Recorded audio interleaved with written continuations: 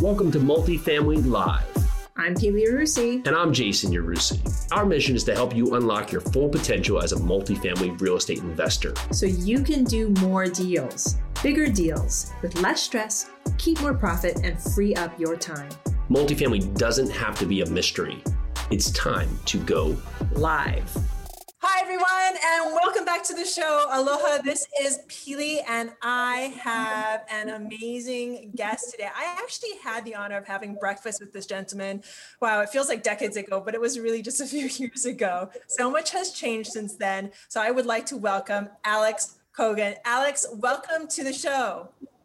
Thanks, Pili. Great to be here. So awesome to have you. So everyone, Alex has been involved in real estate, construction, and development for the last 20 years. Alex started his career in Colorado, funding his own high-end construction company and grew it to be the largest and most successful firm in Southwest Colorado. Yes, the most successful firm. After 20 years in Colorado, Alex had a successful sale and liquidity event in the late 2019. And I think we talked about that. That was huge. Shortly after starting his own building company in 1999, Alex started investing in real estate with single-family spec homes, single-family rentals, commercial and multifamily rentals. Over the last 15 years, Alex has successfully completed several townhome, mixed-use, and single-family development. Alex owns over 1,700 apartment units as an LP, co-GP, and KP, and self-manages his portfolio of single-family rentals, as well as a small portfolio of commercial rental properties. In addition, Alex invests and owns a substantial portfolio of mortgage notes. Alex has had various multifamily experiences with building, owning, and managing assets. Alex has also broad-based experience and knowledge of multiple real estate asset classes, and is focused full-time on growing his private equity real estate firm. Welcome, Alex. Well, that was a mouthful. Well, you've done so much just in the past 20 years. So let's go back. Let's go back 20 years. You have this amazing construction firm. Why take it the next step? Why liquidate? Why?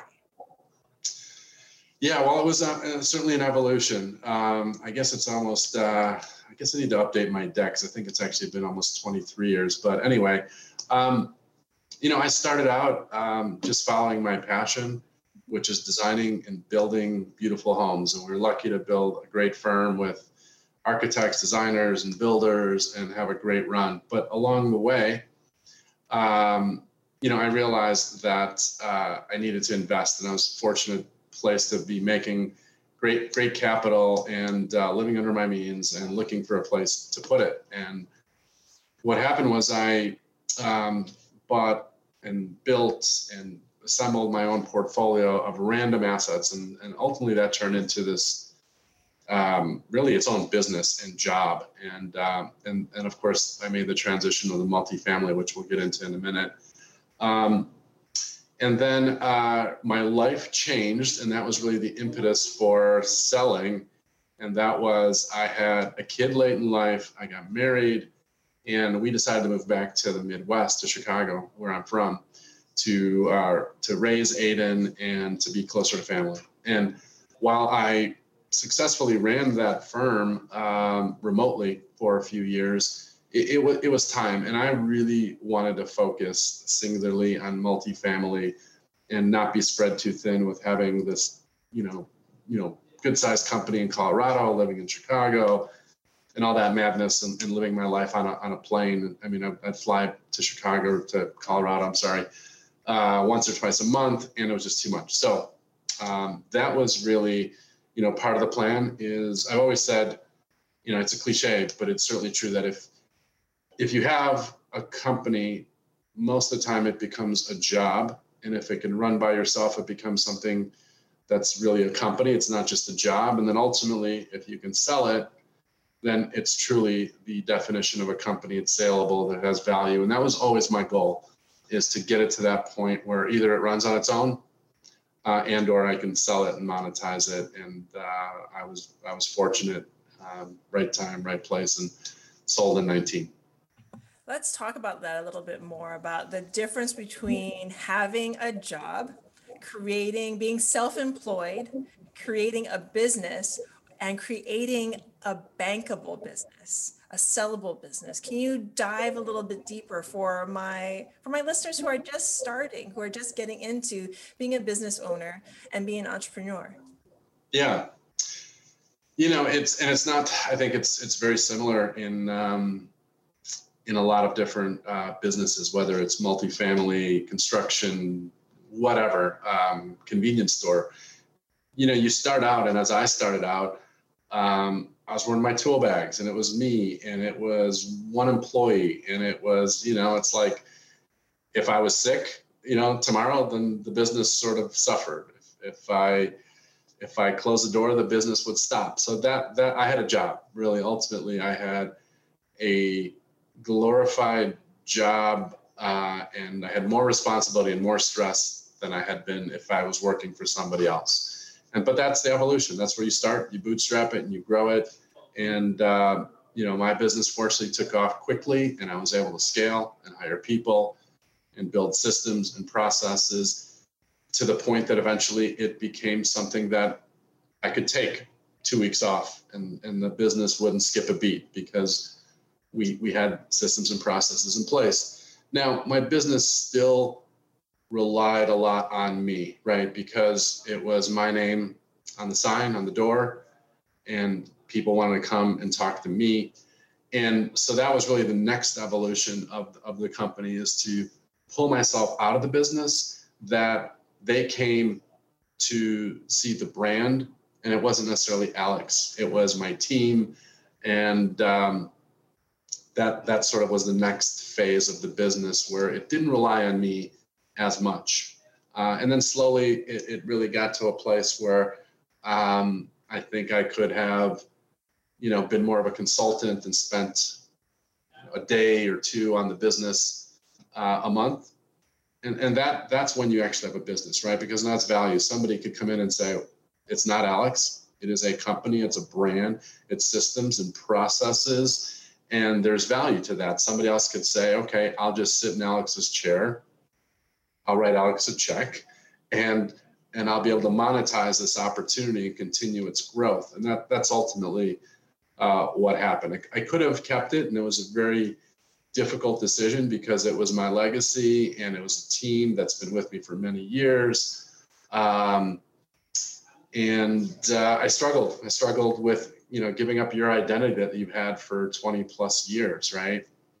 And my biggest fear is, if I sell it, who am I, right? Because it's like overnight, it's gone. Deeper, Alex. Let's hear it, because there are other business people out there who are in that position that you are, that are like, I could sell my business right now, but who am I without this?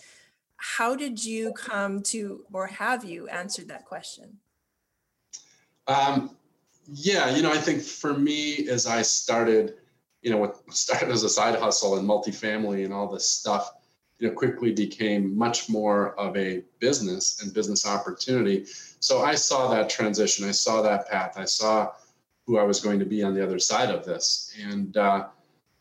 And so it was easier for me to sort of let go of who I was in terms of my identity to who I actually wanted to be. And for me, it became easier because I didn't want to be responsible for 50 employees. I didn't want to be responsible for that. I wanted to have a small boutique team and not be so big and complicated. And multifamily provided that. I could have employees that are in New York, wherever, and we can work remotely, and somebody can get on a plane and go look at an asset. And we were not so tethered to this one place. And so anyways, long way of answering your question. I could see the other side of it, and it was easier to let go. And truth be told, when somebody is waving a good sized check in front of you, it also makes it easier. So let's talk about that next good sized check, which became multifamily. You've kind of dug into your evolution into it. Dig a little bit deeper. Tell us how you went from solid business owner, brick and mortar business owner, to this thing called multifamily. Yeah. So, for me, it was, I think much more, if I think about it now, much more gradual, because, I owned so much real estate along that ride of 20 years. So I didn't know that I was preparing for this, but I was, right? By default, I looked at real estate, I underwrote real estate, I owned it, I managed it. And while it was a different asset class, because a lot of it was scattered site, single family, duplexes, triplexes, 10s, 20s, some mixed use, some lofts, some townhomes, some condos. I mean, it was just this, random portfolio. I was preparing myself for multifamily and realizing what is a pain point in that side of the business and how I can solve that pain point, right? And all things pointed towards multifamily. So I think my first large multifamily deal that didn't happen was 10 years ago. My brother and I had something under contract in Wisconsin that was 350 units, low-income housing. And it was a long, drawn-out deal, and I won't get into the drama that ensued, but it allowed me to see and underwrite and really see the opportunity in multifamily. That deal didn't go forward for good reason, but the light bulb went off, and I said, okay, so what did I do? I started investing in multifamily as a limited investor, starting 10 years ago, and then that evolution came, and then people came to me and they said, hey, would you like to join us in our partnership? I'm like, what do you mean? What do you want me to do? And that evolution, evolved into a story you've heard many times, I'm sure. I started joining the general partnership side. I started helping them with some consultation on construction because of my background. I started helping them raise equity because of my investor base and my relationships for over 20 years. I started helping them as a KP in terms of my net worth liquidity, securing agency debt, and all this just kind of snowballed. So I was investing more, I was partnering more, and then the natural evolution of I sold my company, and I found myself in a place where I can do this. And now we obviously that we're a lead sponsor and have bought a lot of assets and are growing and having a lot of fun, and all with a very small team and not the madness of a 50-person company. I love it. And it feels like you've just gotten bigger, and you've taken that LP to GP to KP, LMNOP. So I was about to get all my letters mixed up. So, and I love, listeners, if you're listening to his story right now, he started with a hammer in his hand. Alex started with that hammer in his hand, and he built his company from ground up, saw the next level evolution, and took the steps needed to get himself to the next level. And Alex, it sounds like you didn't do it on your own. Did you have mentorship?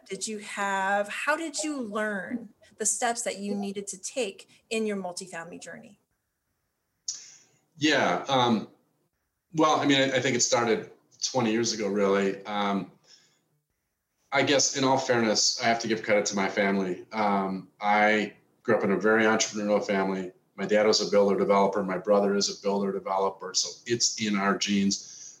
And nobody in my family has had like real sort of corporate jobs, right? We've always been scrappy entrepreneurs. So for better or for worse, what that did for me is I had no fear and I had no other sort of option. That was in my DNA to go out and to create and to be an entrepreneur. And that could be dangerous, right? Because that no fear could get you in trouble. Thankfully, I'm pretty analytical and I'm pretty risk averse. Risk averse in terms of like, I'm always measuring, right? You have to take risk as an entrepreneur, which obviously I do, but it's measured, right? I'm always saying, what's the downside? What's the upside?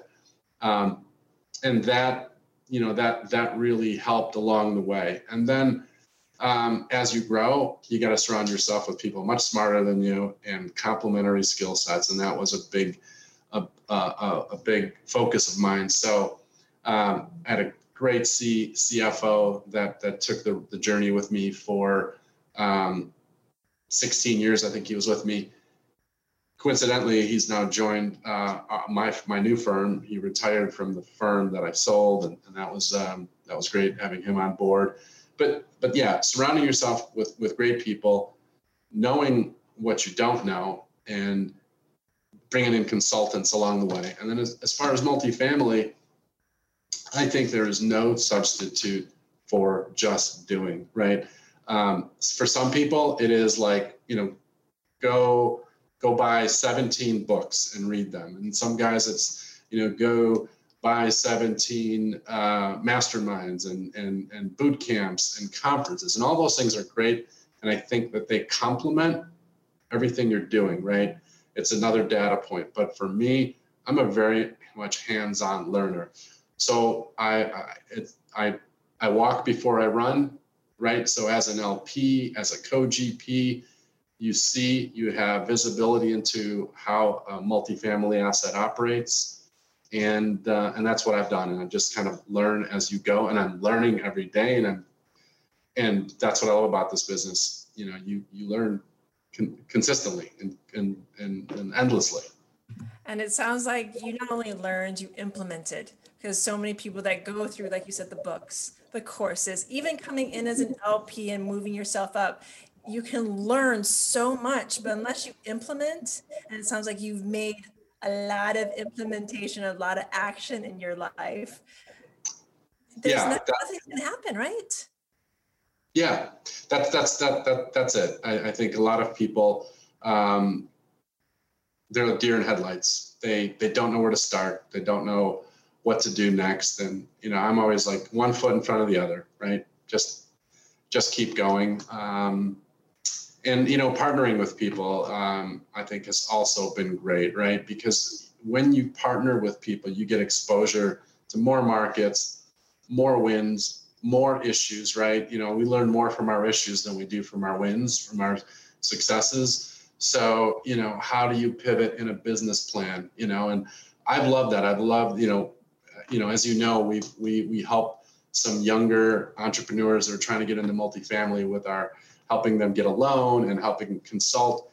And that provides us this amazing opportunity to be looking over their shoulder and saying, okay, how's the CapEx project going? Are you able to raise rent? Are you, is it sensible to do washers and dryers and all these things? And I am a huge benefactor of all that because, your data set is so small when you are in half a dozen markets. But when you partner with people, all of a sudden you're in 24 markets. Anyway, so that I think that's been good for us. And I encourage others, don't wait until you can afford to sort of buy your own deal, partner with somebody, partner with you guys, with us, and get to work, right? Get exposure. Partner with someone and get to work. That's going to be the title of this podcast. Partner and get to work, everyone. So Alex, before I let you go, and this has been amazing, how can the people find you?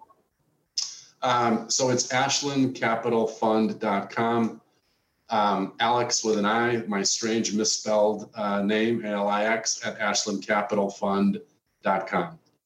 Fantastic. Alex, thank you so much for joining me today. You are amazing. And again, everyone out there, partner and take action, whether that partnership is with a book, whether that partnership is with mentorship, or whether that partnership is with someone that can take you to the next level. Make that partnership happen and take action. So grateful to you for listening, and have an amazing day. Bye now. Want to learn exactly how we're finding high profit, cash flow ready multifamily properties off market? Want to find out how to run lightning fast syndications to raise all the capital you need for your next multi-million-dollar deal in just a few days? We're breaking down our entire process step by step at a 3-day event happening June 10th through the 12th called, you guessed it, Multifamily Live. We've done events before, but nothing this massive or this valuable. And for the first time ever, we're going to open the doors and walk you guys through literally every step of what we're doing on our multifamily deals. This is a virtual event, so you don't have to travel or even leave your couch, but spots are limited. Sign up at multifamilyliveevent.com and we'll see you there.